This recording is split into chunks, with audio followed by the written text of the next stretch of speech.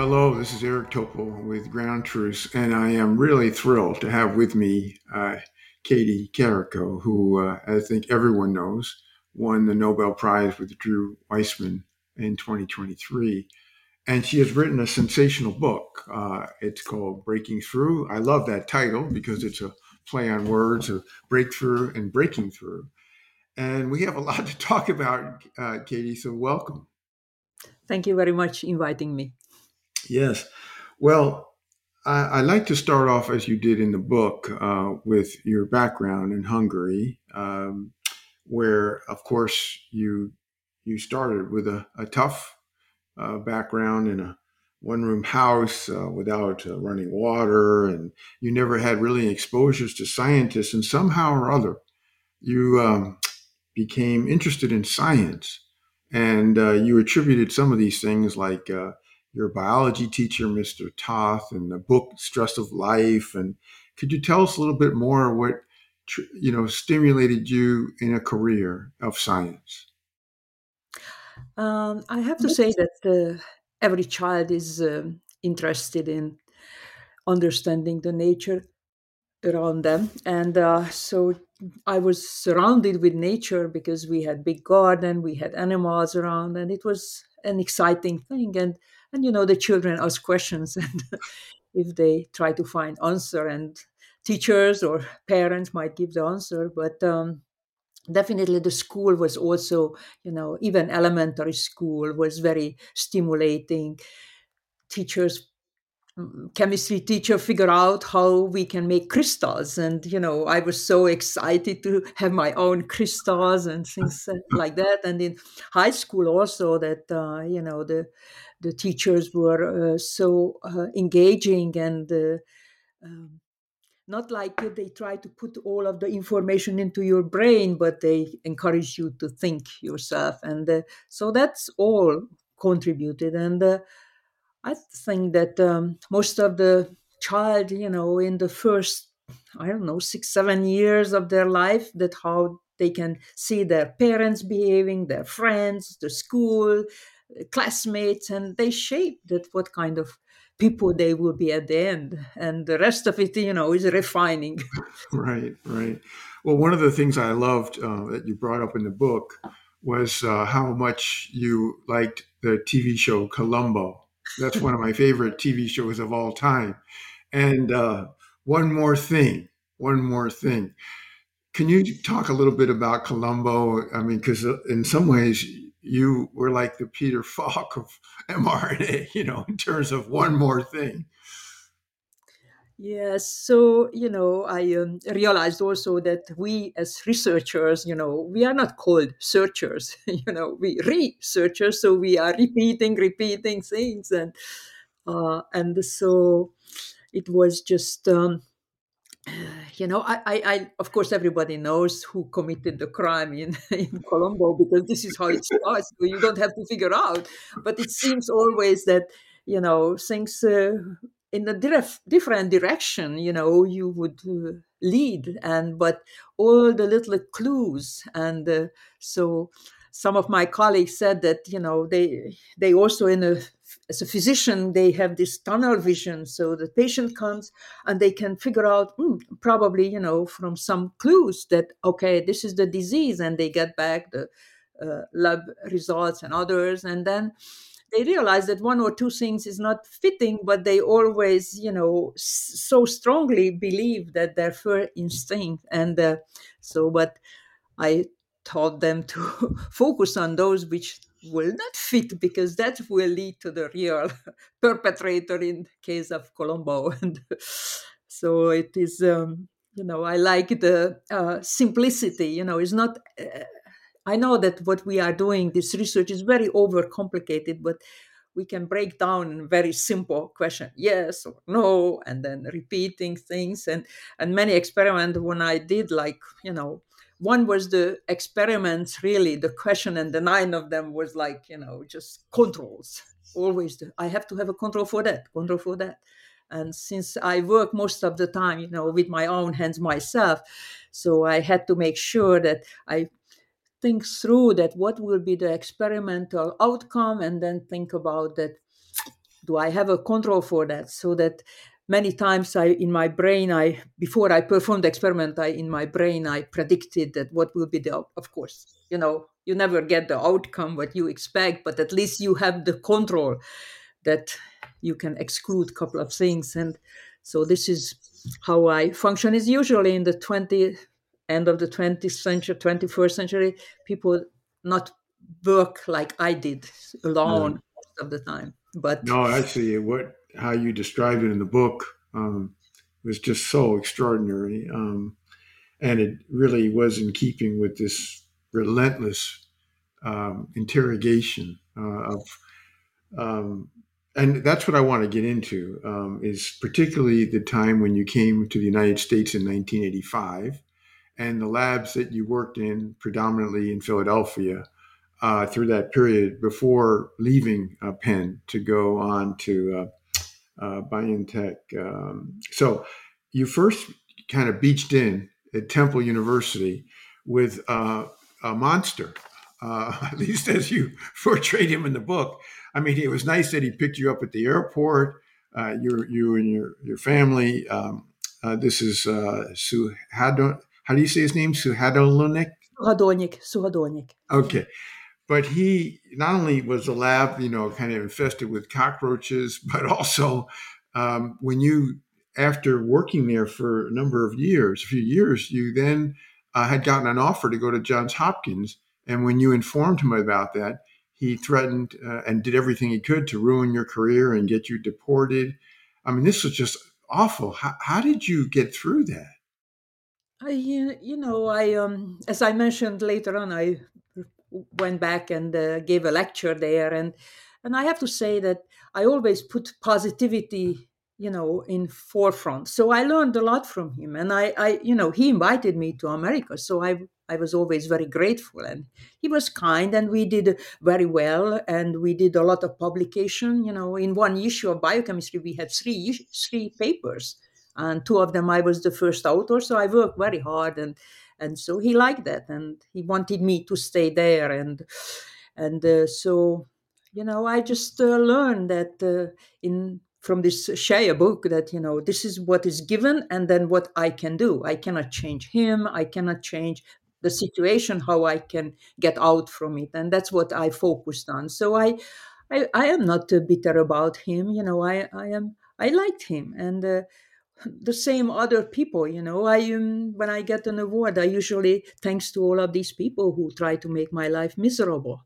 They made me work harder, and Well, but you were very kind, like you said, when you went back to Temple many years later to give the lecture, because what he did to you, I mean, he was so vindictive about you potentially leaving his lab, which he demanded that he be called the boss, and he was going to basically he ruined the Johns Hopkins job. He called them. I mean, and you were so nice and kind when you went back to give the lecture without saying a negative word about him. So give you credit. You weren't at the when somebody goes low, you went high, right?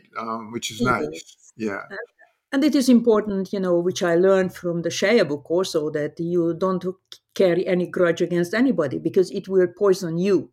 And as Shaya also said that when you are very frustrated and very upset, the quickest way you can think about how you can release the stress is revenge. And he Yeah. said, don't do that. It escalates, it hits you back. You have to think about how you can be grateful for the same person you were just ready to take some revenge. And that's what you have to practice. Sometimes, it's difficult to feel that, but I don't have any bad feeling against my chairman who, put my stuff on the hallway Oh, because oh yeah. I was going to get to that. So then, after a short stint at the Uniform University Health Science, where you had to drive 3 hours from Philadelphia to go there, and you would sleep on the floor. And I mean, it's just, I have to say, Katie, if I was driving 3 hours, all I'd be thinking about is how desperate situation I was put in by the prior PI you work with. At any rate, you worked there, and then finally you got a job with my friend Elliot Barnathan, a cardiologist at University of Pennsylvania. So here you are, you're very interested in mRNA,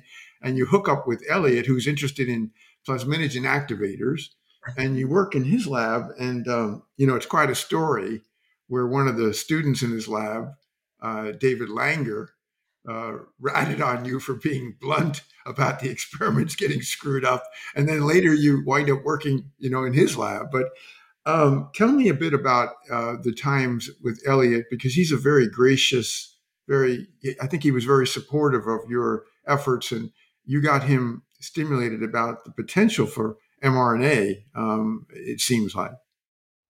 Yes, so I was desperate to be away from my family at Bethesda and try to get back. And every day I sent out several application. This was in 1989, so that you had to send letters, and then I call up usually the secretaries that what's going on, and I call up also a secretary, and she said that they will advertise because nobody was good enough. And I said, can you ask him to look at again my application? And then half an hour later Elliot called me back that come and bring your notebook. He wanted to know what kind of experiment I am doing, and he opened Mm-hmm. when I came a couple of days later, and pull up a northern blot, and he said, you have done that? I said, yes, I did. Okay.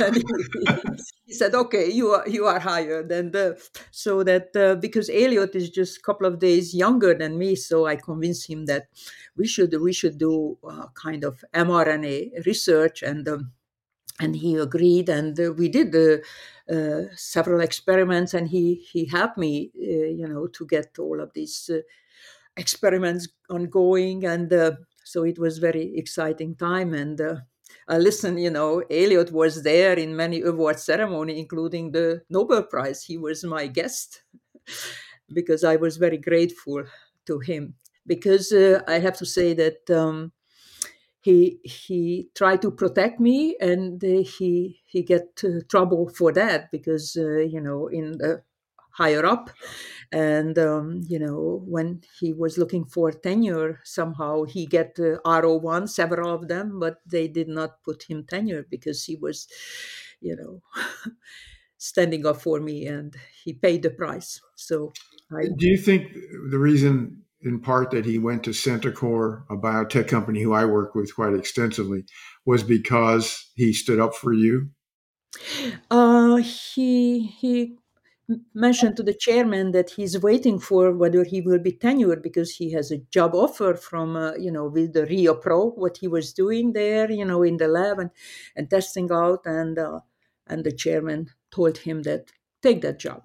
Yeah, well, that's interesting because I know Judy Swain very well, and she did everything she could to hurt your career. She demoted you, or actually, she wanted you to leave, but you wound up taking a demotion. And also, Bill Kelly, who I know well, he was the dean and CEO of the whole Penn. Did he ever get any direct involvement with? Because much later on, he was advocating for your recognition, but during that time, he could have told Judy Swain to stop this. But did he ever get involved? Do you know? I was very low level of nobody, so he would not. It Yeah, was interesting. We were hired on the same day in 1989, yeah. August 1st, and I met him, Bill Kelly, when the new faculty was hired, and I was so happy because and my first project in Hungary was Leschnian syndrome, and I know that he discovered the gene Yes, responsible for yes. it, and I was looking up to him very much always. Well, you said in the book you're over the moon, and I have to say, I worked with him. My first job was at the University of Michigan, Oh. and I worked with him for 6 years before he left to go to Penn. And we've been friends, all these years. But what happened with Judy Swain, as I read in the book, I got all it bristled. I really was upset to read about that. Anyway, somehow you stayed on. Elliot moved. By the way, you during that time with Elliot, you were able to get mRNA to make your urokinase plasminogen activator (UPA), and that was a step in the right direction. But before we leave Elliot, if you had stayed there, if he had gotten tenure, do you think you would have ultimately together made the discovery that you did with Drew Weissman? I couldn't be tenured because it is a clinical department and I had a PhD, and nobody at clinical department can be. But I could have been research associate professor if I can get grant. And you know, in 1993, I already had submitted grant on circular RNA. When these people in these days, they say that, oh, that's a novelty. I in 94, 95, I had several grants on circular RNA I submitted for therapeutic purposes. So and Elliot helped me with English and the computer, everything what he could. And but uh, it is important that he was not immunologist, and I needed, Yeah, yeah. discovery. When I work with him, I did not realize the mRNA was inflammatory. Right, right, exactly. We're going to get to that in a minute. Now, after Elliot left, then you needed someone else to support you, and you wound up with, as I mentioned earlier, David Langer, a neurosurgeon who you previously knew, and he also stood up for you, right? Yes, yes. So at the beginning, every lab, when you have a medical student, they are kind of, over. Yes, they know everything. And, and one day he just told me that, Katie, I will want to learn everything what you know, and I will know everything you know. I said, oh, by that time, when you are learning, I learn so much more. You never catch me. That always I had to put him back, and so, but kind of, he liked that how I worked. I concentrate. I didn't chit chat, and then he was just, keep coming back when I was working even with Elliot, and he advanced from medical student to residency and so on.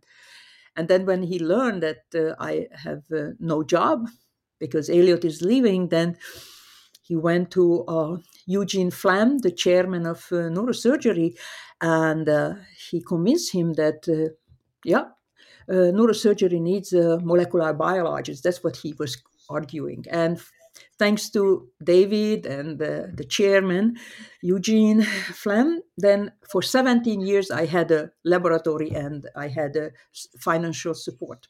Not Yeah, much. and then yeah, I mean that was great, but again, you were not getting any real support from the university, and then all of a sudden you show up one day and Sean has all your lab, everything of that you worked on, throw it in the hallway. I mean, that's just incredible story, right? At any rate, you then wound up because you were basically hawking mRNA as a path of science that's going to be important. By the way, my favorite quote in the book, Katie, Yes. the history of science, it turns out, is filled with stories of very smart people laughing at good ideas. I just love that quote. And it kind of exemplifies, your career and your success. But you were steadfast, and you ran in, of course, the famous story to Drew Weissman at the Xerox machine, and you were hawking, trying to anybody to believe in, as you called it later, the mRNA Believers Club, which only a handful of people in the world ever got there. And here you take on something that, obviously 1960 in your lifetime, early in your lifetime, it was discovered, but everyone knew it was unstable, very difficult to work with, very challenging. Of course, that you realize that could be beneficial. But you hooked up with Drew, the immunologist that you mentioned. And I didn't know, by the way, he had type 1 diabetes. I learned that from your book. And the both of you worked so hard, and I mean, it's just really incredible. But while you were at Penn, the famous or infamous Jesse Gelsinger case and his death occurred. And he had the cytokine release syndrome. And you learned from that, right? Yes, by that time we also could see that the RNA could be inflammatory, but in his case, of course, because the virus was causing it or what certain condition caused that. But I have to say that so people work at gene therapy at Penn and mostly of viral programs. And when I mentioned I tried to make gene therapy with mRNA, of course, everybody felt sorry for me, poor Kati, because I hate RNA. It's always degrade. But I have to say the degradation is coming mostly because the laboratory, molecular biology laboratory, they use plasmid. And when they isolated plasmid, like the Quiogen kit, they start with the RNAs. They add RNAs because you have to eliminate the bacterial RNA. And they contaminate the whole laboratory, the refrigerator door, the GL apparat, everybody's RNAs. And so that's what, extra problem with working with RNA. But uh, so I could make RNA, and so it was working, and so kind of try to express that. And I did I made a lot of RNA for people. Probably they still have in their freezer, never tested, because I was a pusher. That. Yeah. Yeah. Well, what was fascinating, of course, is you had already learned in mice about this inflammation from putting mRNA in vivo. And then you made the remarkable discovery, which was the paper in immunity that had been rejected by Nature and many other papers, even though you had been told, if you could get a paper in Nature, maybe that could help your career, right? And, back in 2021, the journal Immunity, a very highly regarded cell press journal, they asked me to comment on your discovery. And I wrote, you may have seen it. Yeah, of course, several people wrote, Tony Fauci and others. But what I wrote was what began as a replacement for a uridine base to squash an inflammatory response in mice into the evolved into the basis for a broad therapeutic platform to fight both communicable and non-communicable diseases in people. So this discovery that you made in that classic 2005 paper, which is the most important paper ever published in the journal Immunity, was the toll-like receptor was mediating the inflammation, and if you change the uridine to pseudouridine, you could essentially blunt or block the inflammation. This was a seminal discovery that opened up mRNA as, but not just for COVID, of course, but for so many pathogens, and as we'll talk about when we wrap up about all these other things. So when you did this paper, and Drew said, when it's published, the phones are going to be ringing off the hook, and no one even acknowledged the paper, right? I mean, no one realized how this was one of the most important discoveries in the history of biomedicine, right? Yes, especially knowing that Drew is not a person who is, exaggerating things. Drew is very, you know, uh, modest, and would not say such a things. I am more like, oh, or maybe this happened, but he is not like that. And I got the one invitation to go to the Rockefeller University and a meeting, and then I went to Japan to from 2005, and it was 2006, both of them. That was invitation, and nothing happened in 7 and 2008 and 2009. Yeah, but those meetings that you went to, they were kind of obscure, like microcosm groups. I mean, they were relevant to your work, but they didn't realize this is a big deal. I mean, this is like a world changing type of finding, because now you could deliver things in cells. Now, of course, you worked on this for 3 decades, and the people that think that you can do a flash in the pan in science. Yeah. No, but at the same time, nanoparticles separately were being pursued. How important were the nanoparticles to make for the package for the ultimate success when COVID hit in late 2019, and now you had been working, at BioNTech? How would you rate the importance of the nanoparticles in the story?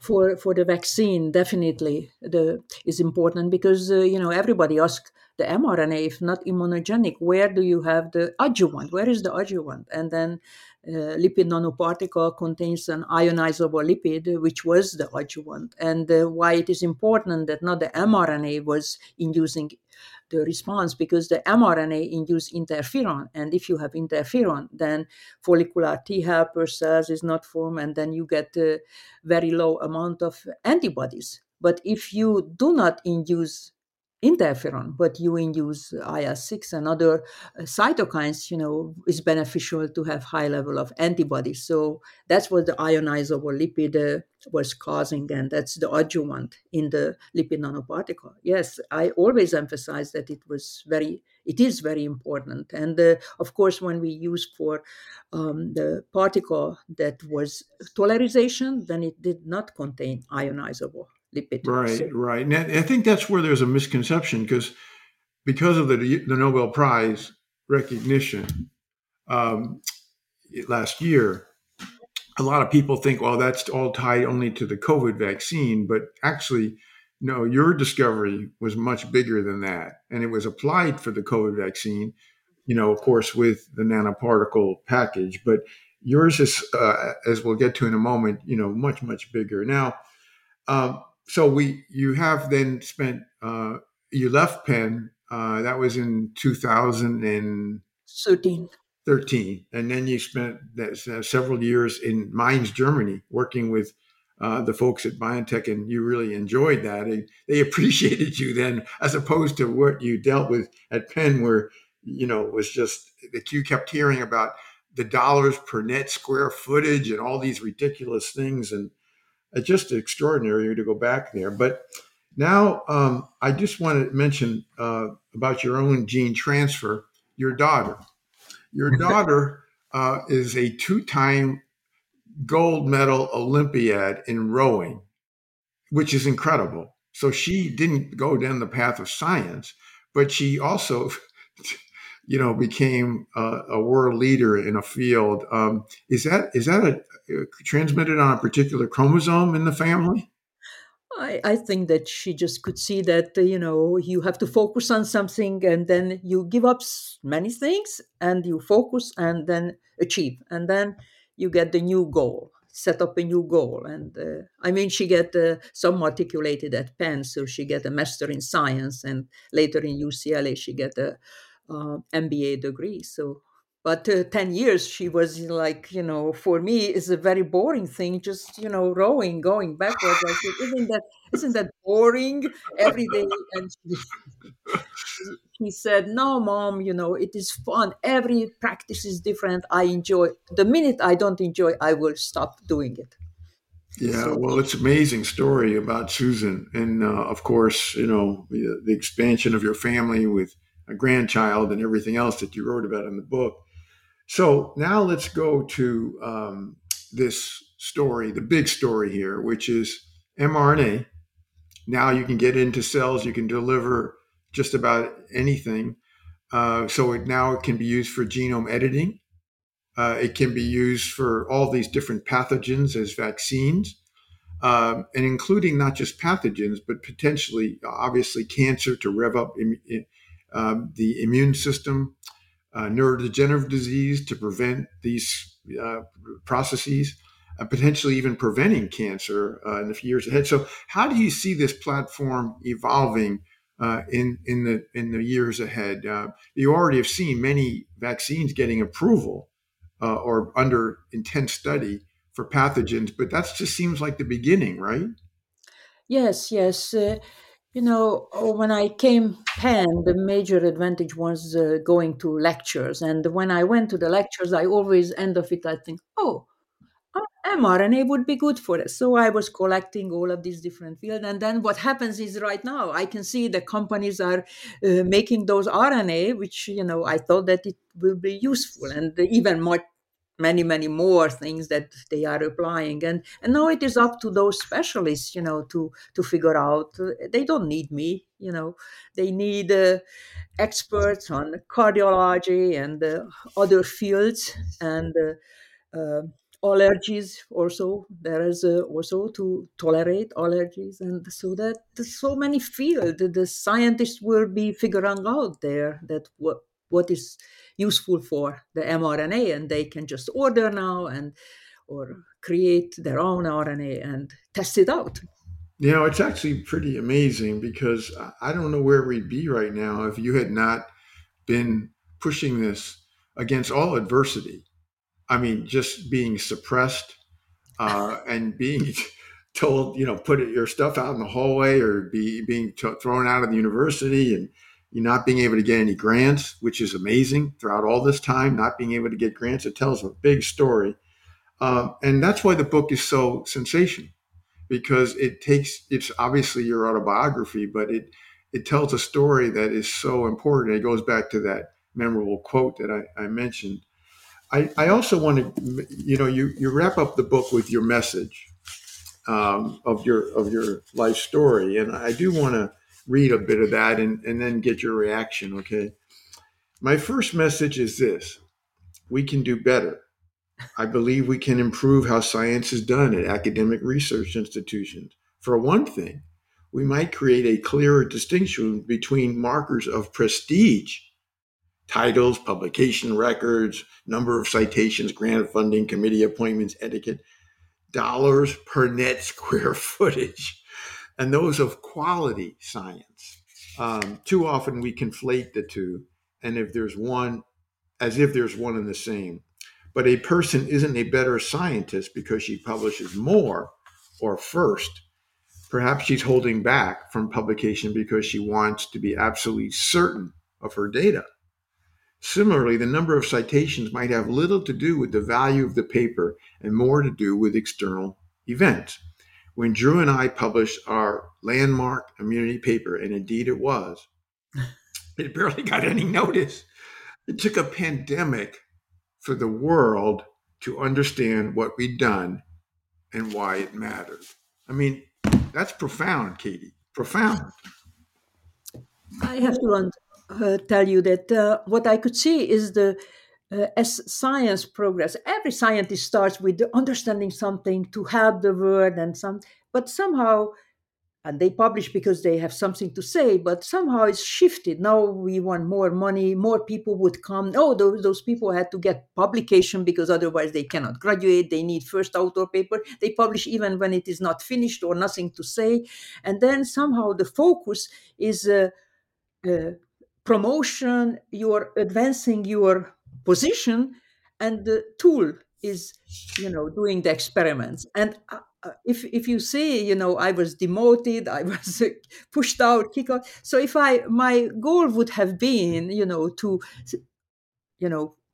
see that I am advancing, then it was, I would give up, because that's what the problem is. So that focus is going away from the original thing, that we want to understand the science. Because if you want to understand the science, you are even happy when you can see a publication doing half of that you have done already, because you say, I wanted to understand. Oh, here is a paper, they did similar thing I did. Okay, but the people think, oh my god, my top tier journal paper is out and my promotion is out because they discovered and they published before me. So that's the problem.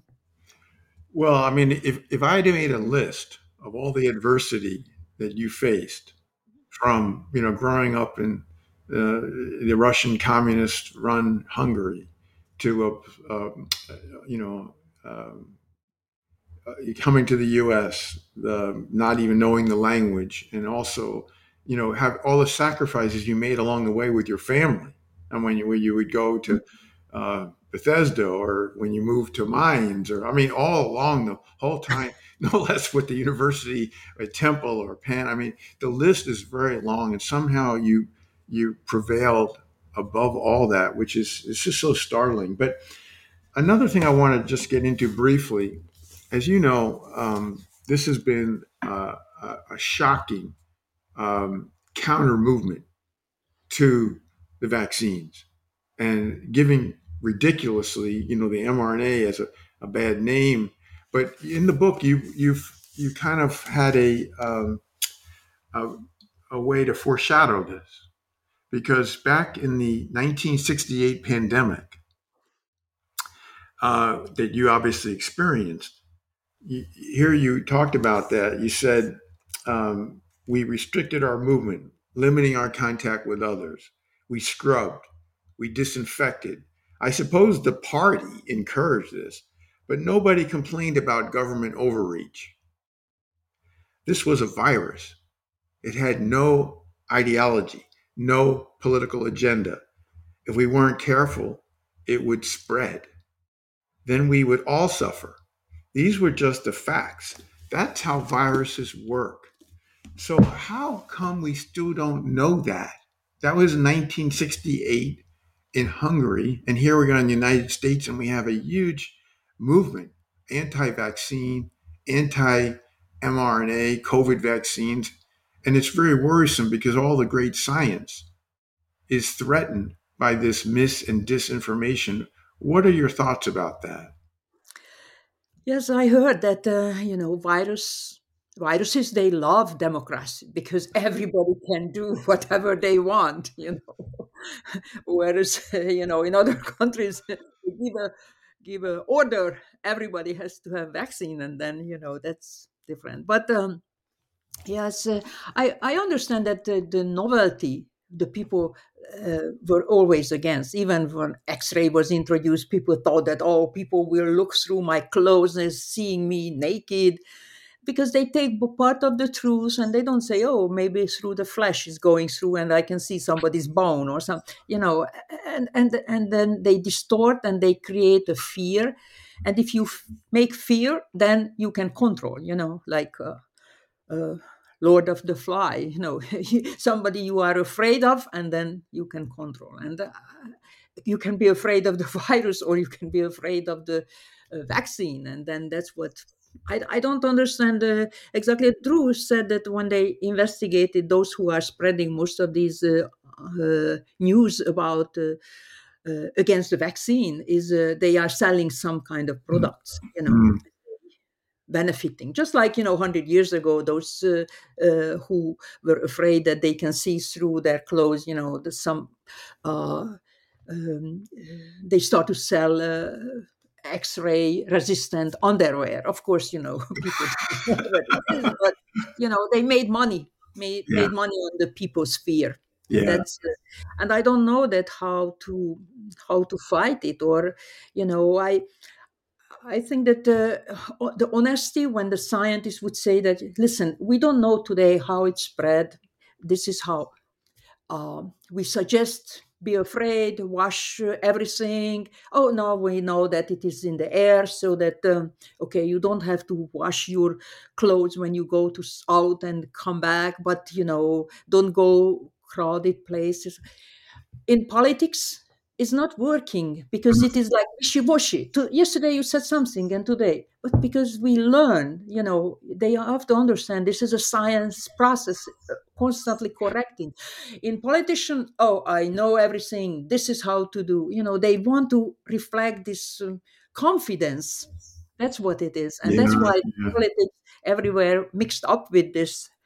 Some leaders want to reflect this confidence, and they do things, which uh, helps the virus to spread.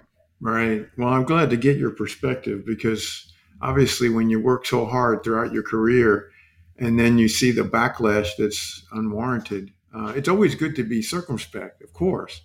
But to say that this was done in a flash in a pan and it's never really it's gene therapy and it's changing your DNA. I mean, it's a lot of crazy things that, of course, that you brought out in the book as well. Now, um, before wrapping up, you wrote the book before you were awarded the Nobel Prize, and this recognition, you and Drew, of course, became fantastic, so richly deserved. But many things occurred, and I wanted to ask you. For example, you did your PhD and your postdoc at the University of Szeged in Hungary, and you went back there. And I think you were celebrated in your university. Um, Perhaps the first Nobel laureate. I don't know. I would imagine perhaps And the second. Oh, okay, okay. But also, you became, the last thing, of course, that you was recognized in the book. It was a much different thing. It was like the Time 100 recognition. But now that you have had, many of these unanticipated awards, of course. Um, what are your thoughts about that? I mean, it's wonderful, of course, to get recognized by the university that you trained and the people that that you grew up with. Um, what has this changed your life, or is it really very, very much the same as it was? Yeah, my life is very same, as it was. I am living in the same house. I We moved in '89, and okay, last year I get a new car. Up until that, I never had. Only just I had some beat up car. Last year, purchased my first new car, and but that's luxury, when you are 68 years old, you could afford. And this is, I tried.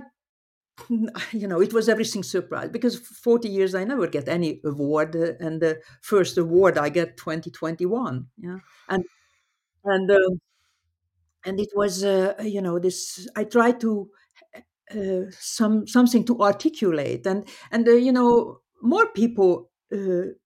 Life as a scientist is similar to mine. They are immigrant, they are not recognized, and I try to tell them just not to focus on things, like the university is not grateful. Who's the university? Just they are walls. What the administrator would tap your shoulder. You have to know that what you are doing is important, and if you pushed around, you always have to, what Shaya said, figure out what you can do. Always that. Not that what they should do. The agency should give me the money, the boss should, the superior should help me. No, I cannot make other people to do. I have to figure out what I can do. I can write better and better and rewrite the, generate more data for a submitted grant application, and always. That's why, all of these naysayer made me better, Right. because I'm not focused on, revenge or anger, but always, okay, how can I be better? Mm. Now, so that gets me to what you do next. Yeah, I know you're an avid reader. I know you read so much about science and your field and broader, of course. I take it you still are doing that, but what's in the next chapter for you? Because I can't imagine you're ever going to rest. No, no, I will be 6 feet under when I can rest. I realize now, but it is just that you are on a different fields, and you understand. Um, like nucleotides, how the naturally you make RNA, what is the transporters, what is happening in the mitochondria, the different things, that iron sulfur clusters, and then you start to investigate. Like 3 months, I was just reading one topic. Okay, I didn't even know that. I didn't even, and how in my life I was reading so many things. I realized there are so many disease. I understand what is the reason. People don't, and. I went, when I was at Penn, to different people, professors, about my idea for certain diseases, but I was nobody, and nobody listened. No, I am somebody. I have to be very careful because I say a name of the disease. People will line up here and say, "Don't talk to Eric. Go and do something. Help us." And so that's what I try to help. Right. Because I think that I understand certain disease which is so enigmatic and nobody has a clue, and maybe I have a solution for that, and that's what I try to do now. Do you ever go to Penn? Do you ever go to work in there? No, I don't. When you are forced to retire, and I knew that they will throw me out because it was 2012, right before Christmas. I was told that get out because you didn't get the 2012. Last time I submitted my an mRNA for stroke therapy, still very valid and good idea. But anyway, I knew that I will be pushed out, and but I don't have grudge. Even the chairman, how I can expect the neurosurgeon who is doing the operation, he just can see that I did not get the funding, and those people who make the decision that my proposal is not good, they are expert. He's not an expert. He just can see this is what the expert said. Yeah. I don't have, I talk to Well, him. I don't much blame anybody.